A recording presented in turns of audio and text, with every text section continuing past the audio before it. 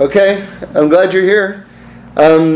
We missed a week because of Shavuos, and as a result, there's I think a bunch to speak about. Especially, a couple of events happened that are sort of thematically linked, and so I want to go into those a little bit. But I also want to begin by just, before we get to sort of these sort of like news stories, just an overall thought about Shavuos.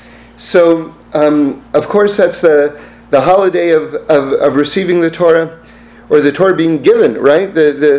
At Mount Sinai. The big question is, God gave it, but did we receive it? Right? That's always the big question. And the Reb Shlomo said this mashal, this is sort of like metaphor in another context, but I always think of it in terms of the giving and the receiving of the Torah. So it goes like this, which is that imagine you give a wedding ring, right, to your wife in this example, and one day you come home and you see that she's not wearing the wedding ring, and you say to her, where's the wedding ring? And she says, oh, it's mine, it belongs to me, and I gave it to someone else.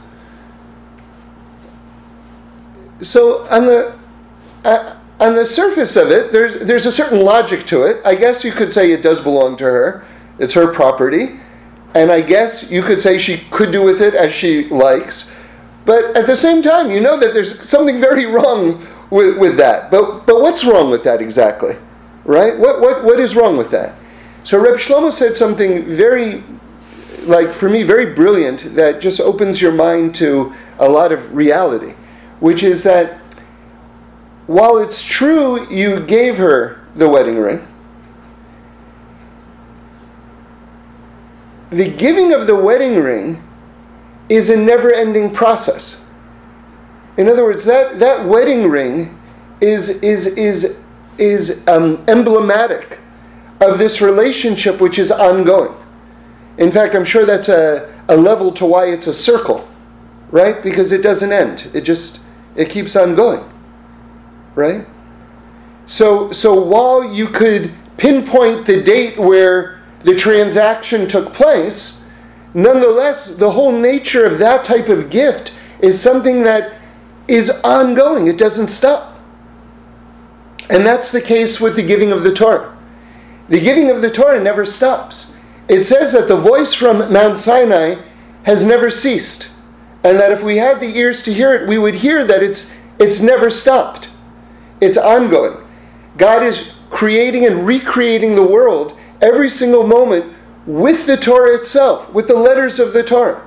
That's why all the great rabbis and Kabbalists and Rebbes all value what we call making chidushim in Torah so much. A chiddush is when you are able to find a new insight in the words of the Torah themselves, and that unleashes a new power and a new energy of creativity into the world. So in this way, you're actually being a partner with God in terms of creating the world, because the very material that's being used to create and recreate the world, you are also accessing in a brand new way and bringing new energy out of that as well. So this is why making chidushim in Torah is so valued on a spiritual level, why it's considered such an amazing thing. In fact, the Chai Adam is just historically a very interesting person. He lived at the time of the Vilna Gaon. And people in Vilna who had shilas, they had halachic questions. You would imagine, if you lived in Vilna during the lifetime of the Vilna Gaon and you had a Torah question, who would you go to? The Vilna Gaon, right? Wrong. The Vilna Gaon was studying 24/7, right? He was just bringing down tremendous light. He wasn't going to look at your chicken to tell you whether it was kosher or not. I mean, I'm sure he would have wanted to, but there were other people who could do it. Right? It wasn't arrogance, God forbid. Just that his time was best used being the Vilna Gaon, right? So who was looking at the chickens and things like this, right? I'm saying that facetiously, but people were looking at chickens also. Who was poskening the shilas? Who was making these resolving these issues of Jewish law, the Chai Adam was the number one person in Vilna. Okay, so the Chai Adam says that when you make a chiddush in Torah, when you bring a new insight in Torah, an angel comes and puts a crown on your head. Right? So it's a very exalted thing to be able to access the Torah in this way. And again, the Torah has never stopped being given. So this world itself is still, as we know, hasn't been finalized yet. It hasn't been finished, created yet. That's one of the amazing levels of why a Torah scroll, which is the blueprint of reality, doesn't have vowels. Because when you put vowels on those letters and those words, you fix them, meaning they're set in stone, so to speak, at that point. As long as there's no vowelization in it, there is a openness to it still. So again, with that in mind, I'll tell you something very beautiful. The Ashkenazi way to say the blessing over wine or grape juice is you say, Baruch atah Hashem Elokeinu melech haolam, brei pri hagafen. Okay, and grammatically, that's actually accurate. But the Sephardim, and Rabbi Simcha Weinberg pointed this out to me, and ever since I heard this, I do it the Sephardi way, right? Is Baruch atah Hashem Elokeinu melech haolam, brei pri hagefen. Now, gefen is actually, grammatically speaking, the punctuation for the middle of the word. You don't use it for the end of the word. Do you hear what I'm saying? So there's a grammatic irregularity to saying brei pri hagefen. Okay? And the reason is because they want to leave it open-ended. That you get to the end of the blessing, but there's no closure to it. It's open-ended so that the shefa, the bracha, right, that positive energy can continue to flow out of it. Do you hear? So the balloon, so to speak, is not tied and knotted at the end of the blessing. It remains open so that the energy can continue to come into the world. So you say, brei pri hagefen. So, anyway. So this is the power of Chiddush. This is the power of being partners with Hashem in terms of the creation and recreation on an ongoing level of the world with the energy that's constantly being released. And again, we don't vowelize the Torah because that would, so to speak, knot it. It would put a knot at the end of it. But it's still this ongoing formation because we know that the world is not complete yet until Hashem brings Mashiach. Because God did not create this world with all the problems in it. This was not His intention, right? God envisioned a perfect world. And we're still in the process of getting to that place. That's why we're doing the Torah. That's why we're doing the mitzvah. Right? Because these are all of the amazing things which are bringing the world to its perfected state. Okay. So now, let's go a little bit further. There are certain Torah portions that are kind of fixed in the calendar. Meaning to say that they sync up and we're reading that Torah portion at that particular moment during the year. Okay, there aren't that many that fall into this category. Parshas V'Yeschanan we're always reading after Tisha B'Av. That would be one example. Okay? Parshas Nitzavim we're always reading before Rosh Hashanah. That's another example. Another example is what we just had this Shabbos, which is that we're reading Parshas Naso after Shavuos. So after we receive the Torah, that's the Parsha that we're reading. So there are different striking things about that. One is that it's the longest Parsha of the entire Torah. So it's like on some level, it's almost like Kaviochel, humanly speaking, that God gave us His Torah, and He's He can't wait to share it with us, right? If someone has been on a long trip, they just can't wait to sit you down and just tell you about the entire trip, right? So it's just there's a beautiful level, just that as soon as God gives us the Torah, we get the longest parsha, right? So that's one level. But to go further. We know that since Pesach, we've been counting up to the receiving of the Torah. And we know that the receiving of the Torah is on the 50th day. Right? And so with that in mind, I want to say the following. This parsha that we're receiving begins with the letter Nun. Right? And Naso begins with a Nun. Nun in Gematria is the number 50. So here we receive the Torah on the 50th day. And the first parsha that we get, it's like Hashem is handing us the Nun. Right? The Torah is given on the 50th day. And then Hashem is handing us the Torah. So how do you understand this? So in Tehillim, the book of Psalms, the very first psalm in the book, Hashem refers to the Torah, or David HaMelech, King David, refers to the Torah as Torat Hashem. Right? So that means that the Torah of God. So the Torah is called God's Torah. And then, right afterwards,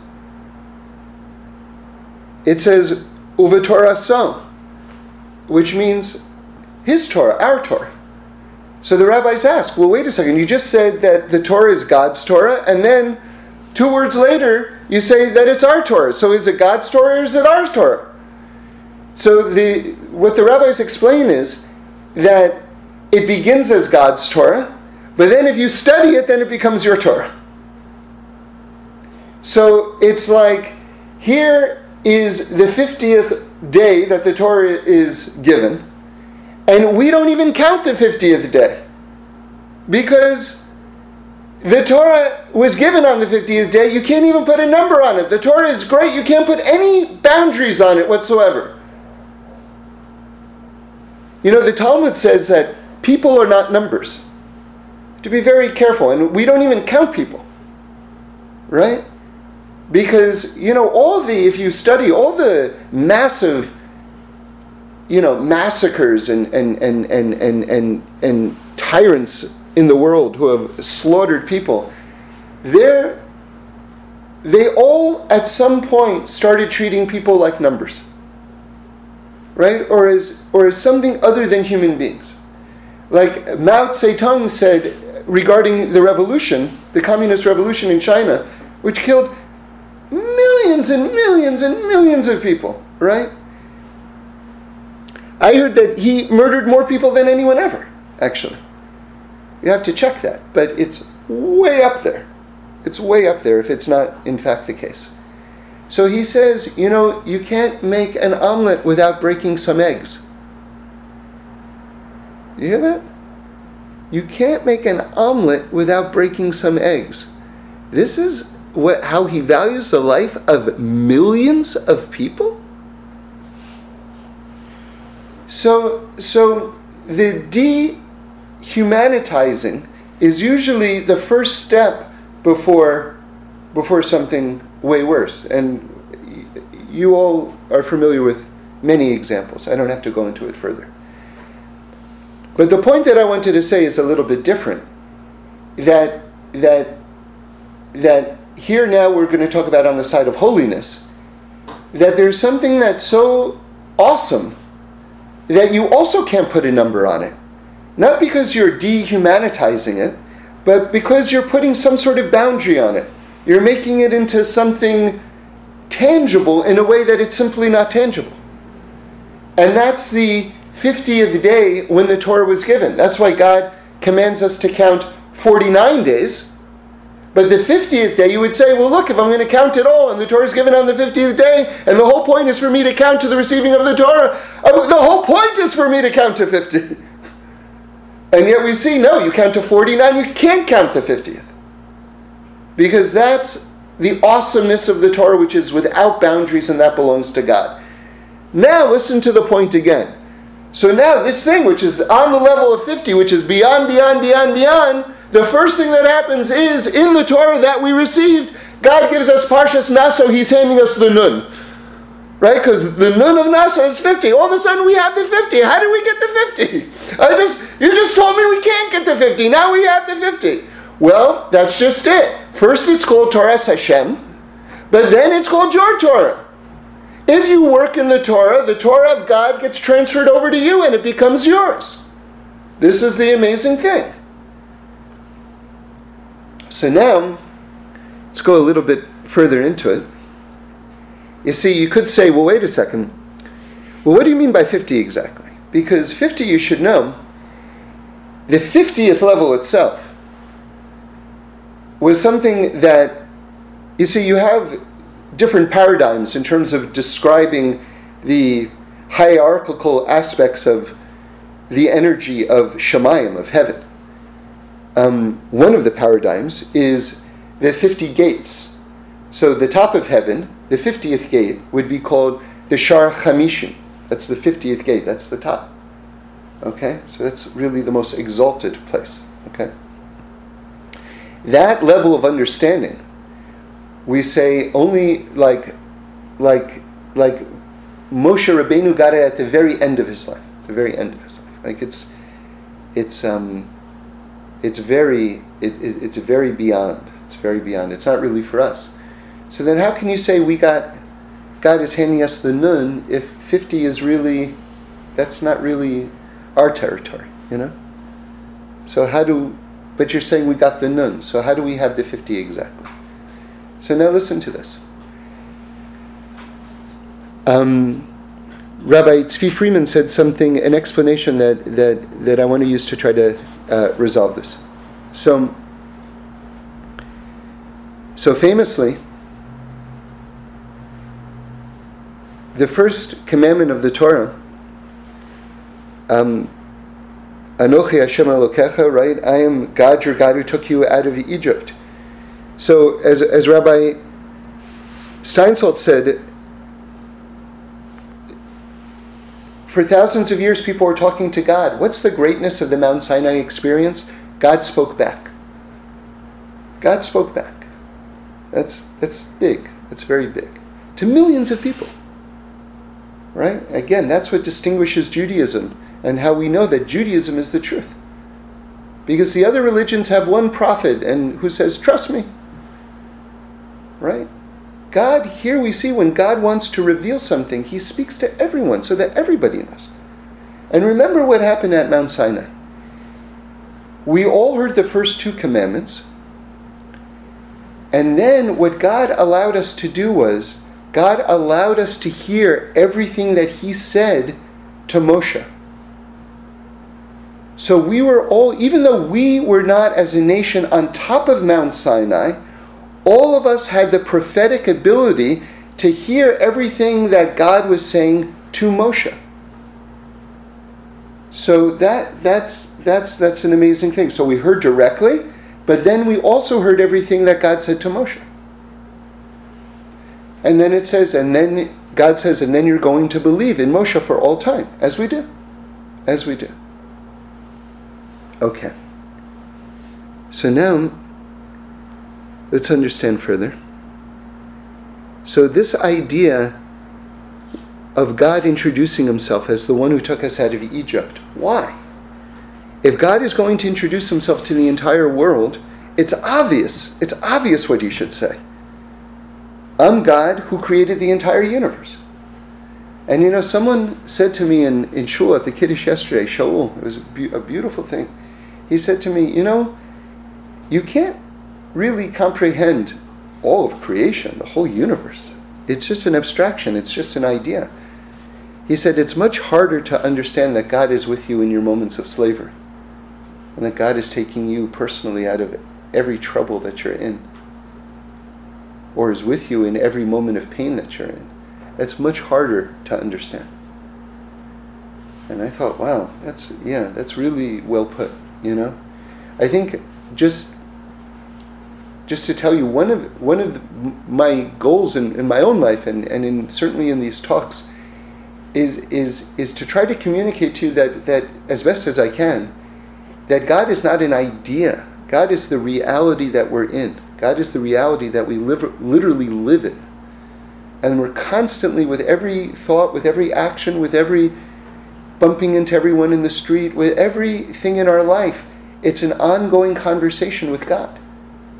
Our whole lives are ongoing conversations with God. We never stop interfacing with God, interacting with God. We never stop. It never stops. And the enemy of this thought is the idea that God is an idea. Right? Because when we, and this is unfortunately where most of the world, even people who are very sincere, even people who are quote unquote religious, whatever that means, God is an idea, and it's an exalted idea, it's an important idea, it's an idea they'd even give their life to, but it's an idea. They don't live in the reality of the constant immersive aspect of it, which is what is really the bottom line, you know? I'm not saying it from a judgmental standpoint, God forbid. I'm just trying to draw a distinction, right? So that's this idea that not just God is the God who created the entire world, because what do I know from the creation of the entire world, right? We can study different thoughts about it, but what do we know? We can't know anything about that. It's an idea. And then if you say, well, that's who God is, then God is also an idea. But if you tell me that you're the one who's with me when I was in the hospital, okay, now that's something else entirely. That's a completely different thought. So, but Rabbi Freeman said something else. Again, to explain the nun. How did we get the nun? How did we get this nun, which is the 50, right? He says, what does it mean that God is introducing himself as, I'm the God who took you out of Egypt? God is telling you that the Torah itself is going to allow you to transcend nature. You see, I'm using my words now. The concept of nature is also very enveloping. And it has very, a real structure. I was just thinking the word spring. Like a spring is something like if you go to a body of water, a spring is something that comes out of the ground, right? It just jumps out of the ground. We know that spring happens after winter, right? So what is spring? Spring is a life that's springing out, right? It's this life energy that's got, like, we think, like, you look at the ground's not wet, but oh, look, there comes a spring. Right? Look, I'm surrounded by dead trees, it's winter. All of a sudden, life springs out.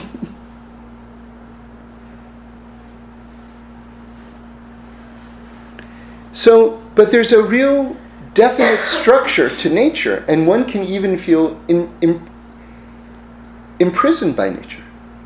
Or think that there's no way out of nature, that the natural order is the single most dominant force in the entire world. And in fact, the Torah, which is the blueprint of reality, begins with the letter Beis.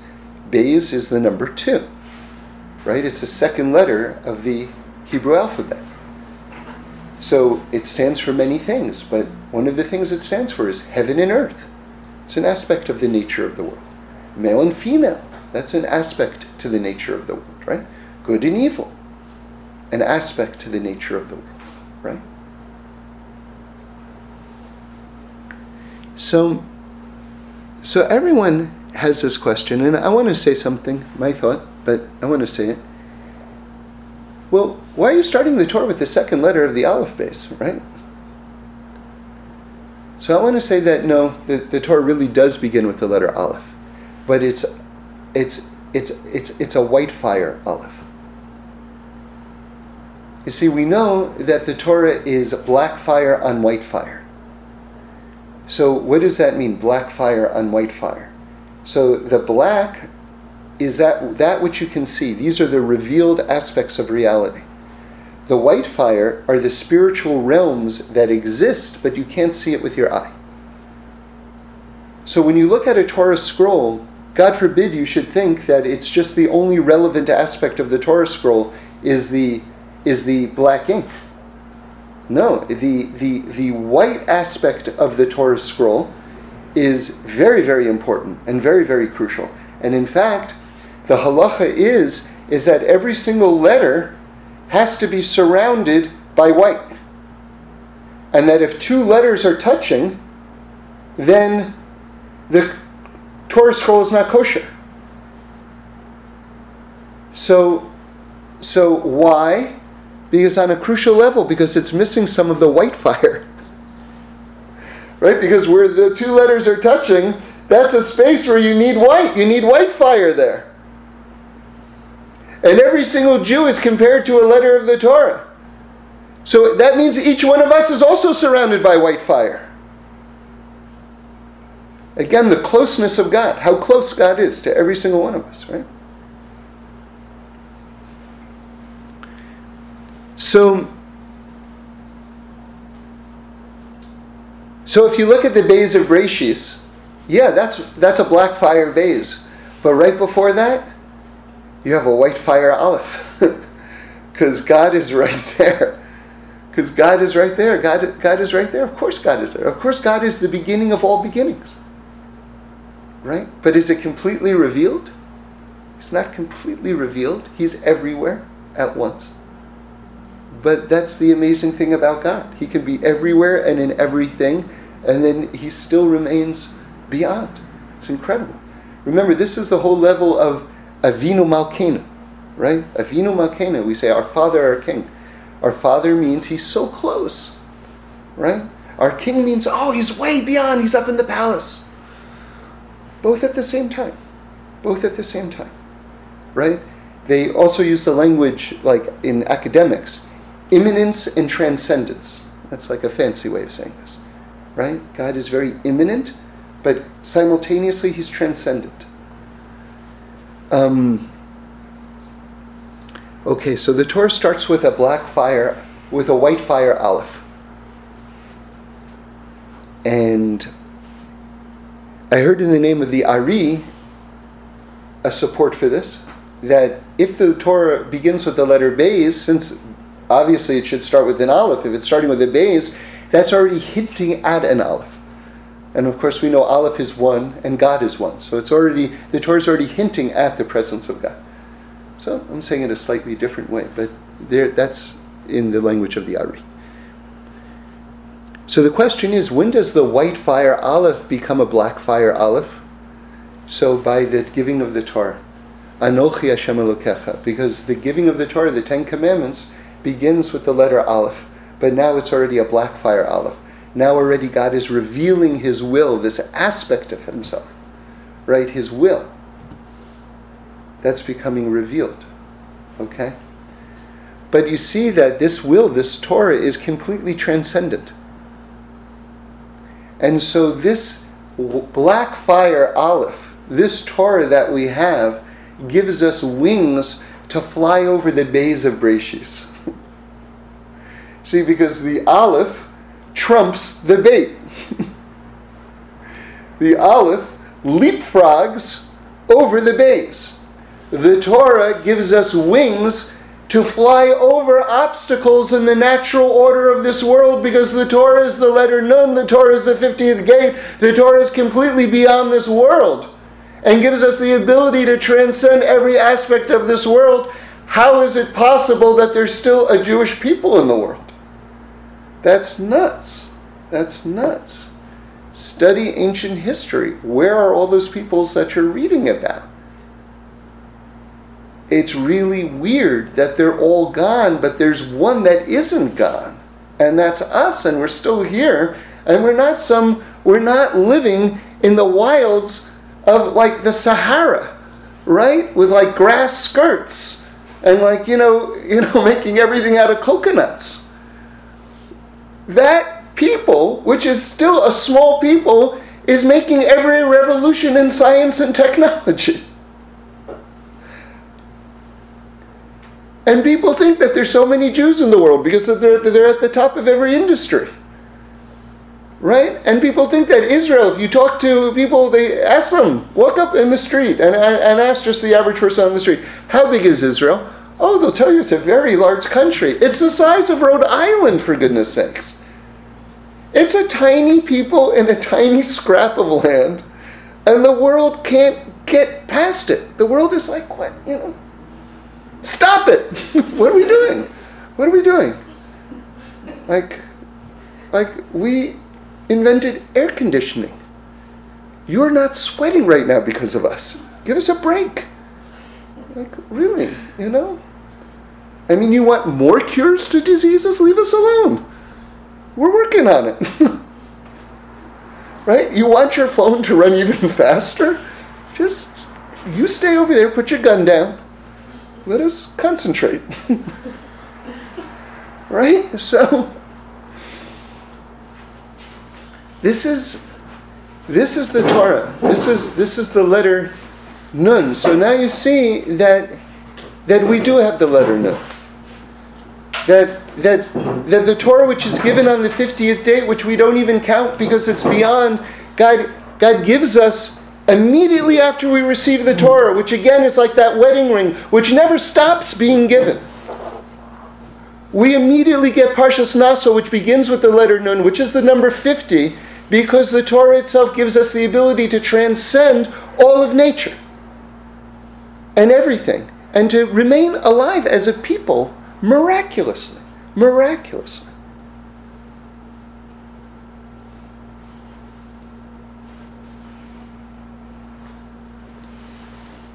So I mentioned that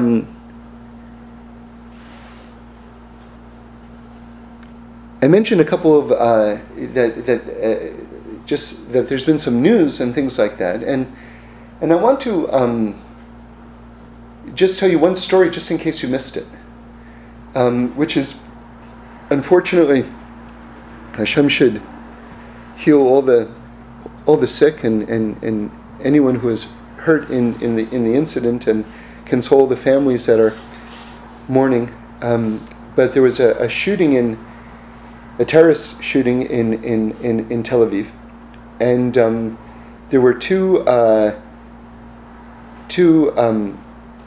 terrorists who disguised themselves as Jews, and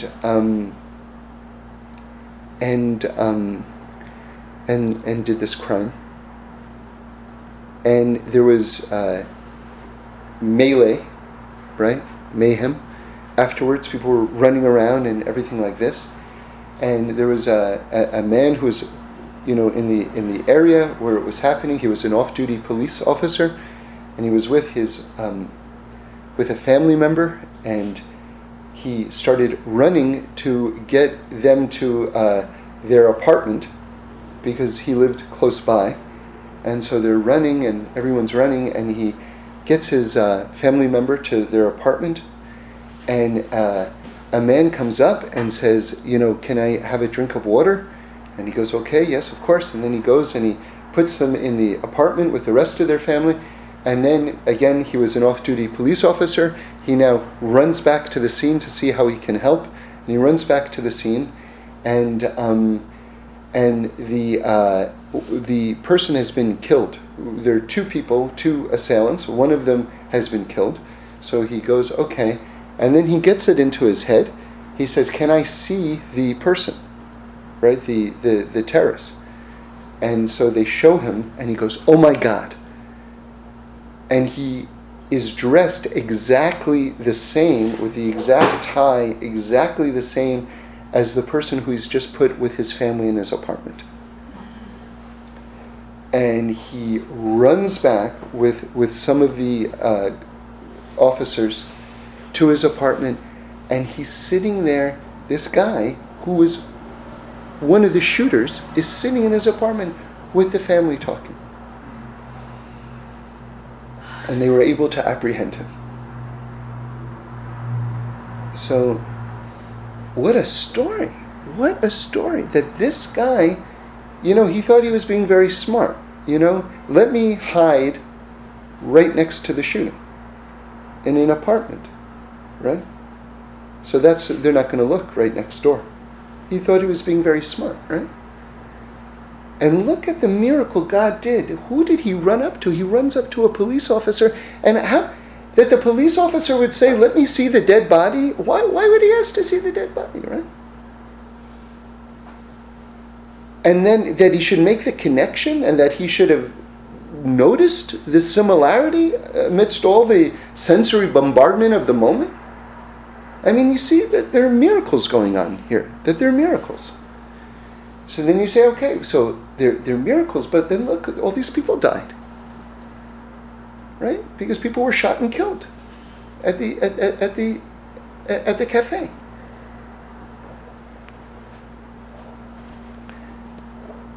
So this is really one of the hardest parts of life. This is one of the hardest parts of life.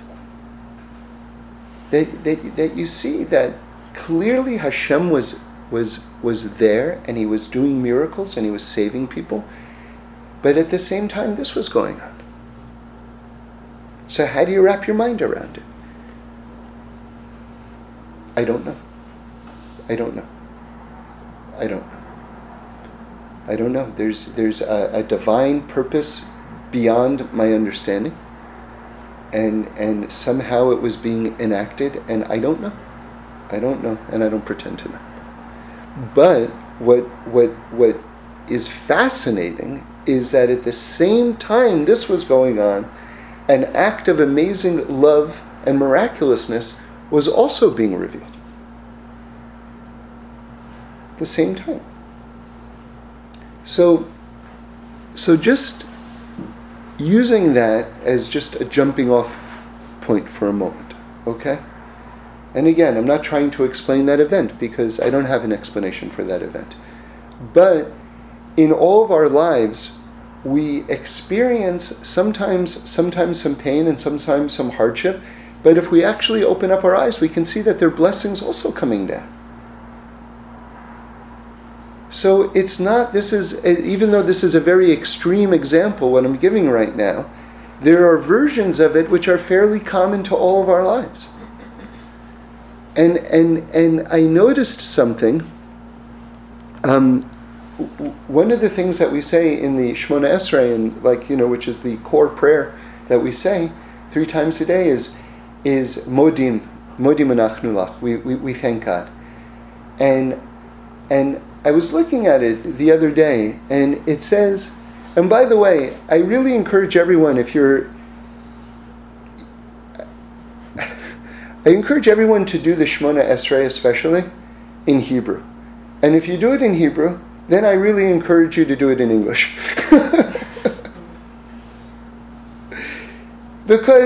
Or at least sections of it. Because I know, speaking for myself, when I finally was able to say it in Hebrew, I really lost touch with a lot of what I was saying. So I'm trying to make an effort to go back in and to reclaim a lot of the prayers and to review them again in English. So I was looking at Modim, right? And I noticed that it said that we're thanking God for at every season, right? So that's interesting. Okay, so it's not just like, I had a good year, I had a bad year. Oh, okay, well, every season. Now all of a sudden my mind is getting a little bit more exact. I had a winter, I had a spring, I had a summer. And God was giving me His goodness during these sections of the year. I can be a little bit more focused and appreciative. And then it says, evening, morning, and afternoon. And now all of a sudden it's now I'm being even clearer. You could say, I had a horrible day. Yeah, really? I'm so sorry you had a horrible day. I really did. How was your morning? Oh, actually I had a great morning. Yeah, I went out for some breakfast with friends. It was really good. What about your afternoon? My afternoon was really good. I actually got a lot of work done. I stayed in the office and I was able to get a lot of stuff, out of my inbox and things like that. And my evening was a disaster. But you had a good morning and a good afternoon. Yeah.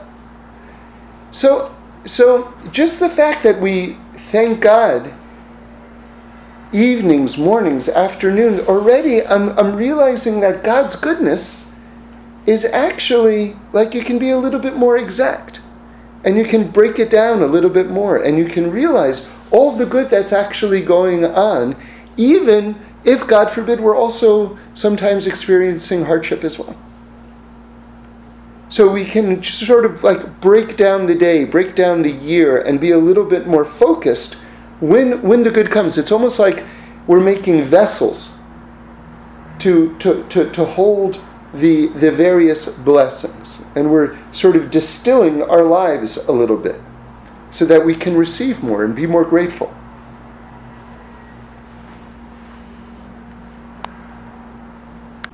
When the spies, the Meraglim, got to the border of Israel, right, and they're looking at Israel.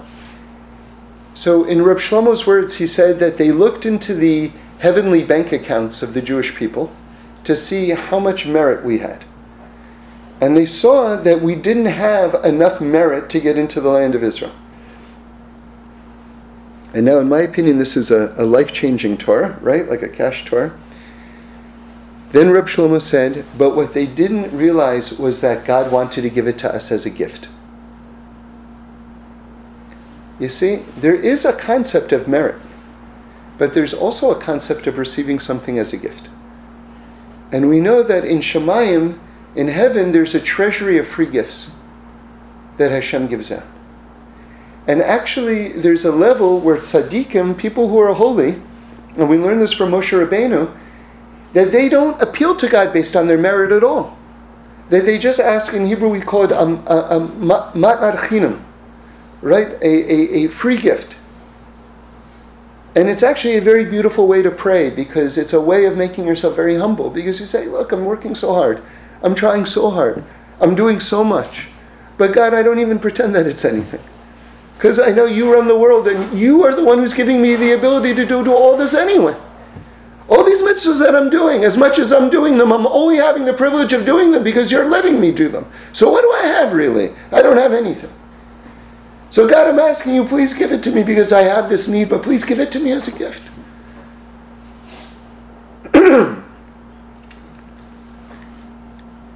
So there are things that are beyond, that it's true we can't merit them. But that doesn't mean we can't receive them. I'm going to say that again. There are certain things which are so great, like Mashiach, right? And it's true, we can't merit it. It's true. But we can receive it as a gift. And God wants to give it to us. God wants to give it to us. You know, I had a question and I was able to find the answer. It's in Pirkei de Rav Eliezer, okay?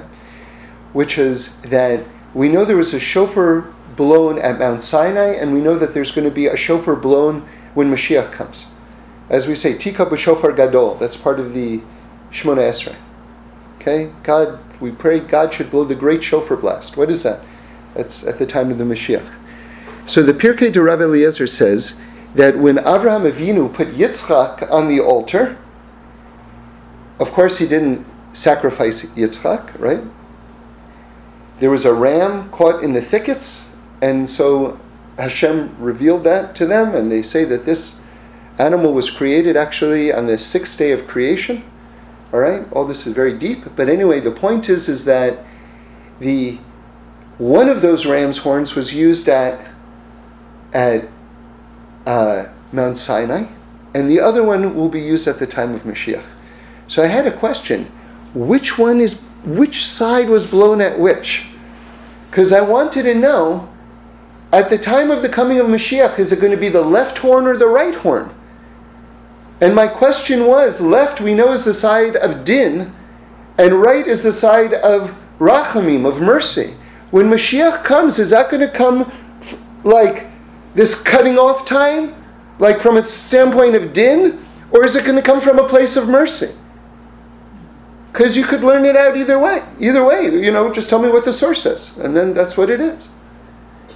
So it says, the Pirkei de Rav Eliezer says, the left horn was blown by Yitzchak, and Yitzchak, remember, is the side of Gvura, of Din, so it makes sense. But even better, God willing, is the fact that the horn of Mashiach is from the right side. It's from the side of Rachamim, from mercy. which in my mind correlates with this idea of a gift. Because we can't ever earn it. It's too great. It's like this level of 50. It's too great. But God can give it to us as a gift. So that's true in all of our lives.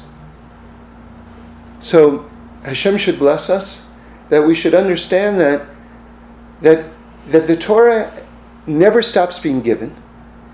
That when you make chidushim in Torah, right, when you say new ideas in Torah, that you're actually opening up this energy of creation which is ongoing. And as the Chai Adam says, right, that an angel puts a crown on your head, that the Torah isn't vowelized, it's not fixed because it's still alive. It's still alive, right? If you want, you can say Brei Pri HaGeffen, right? If you're Ashkenazi, if you're Sephardi, you're already saying it. But if you're Ashkenazi, you can switch from Hagafen to HaGeffen and keep the pipes open at the end, right? The bracha should continue to flow. And that we have, God gives us the nun. As soon as we can't even count the 50th, and then God gives us the nun. That God gives us that black fire aleph, right? To leapfrog over the black fire bays. That God gives us the Torah, which gives us wings to fly past any obstacle. And the greatest evidence of this is that we continue to exist. And to know that God is not just the one who created the world. God is the one who's with us always, right? Just like we're letters of the Torah, and we have white fire surrounding us at all time, because God is so close. And to remember that, even if you had a bad day, maybe there was 1 hour in the day, or 2 hours, or 12 hours, which were good too, right? And then we have to really become like, just like a jeweler, like is able to look at a jewel and appraise it. We should be able to have the eye of a jeweler to appreciate all the good points in a day and the good points in each other, right? Okay.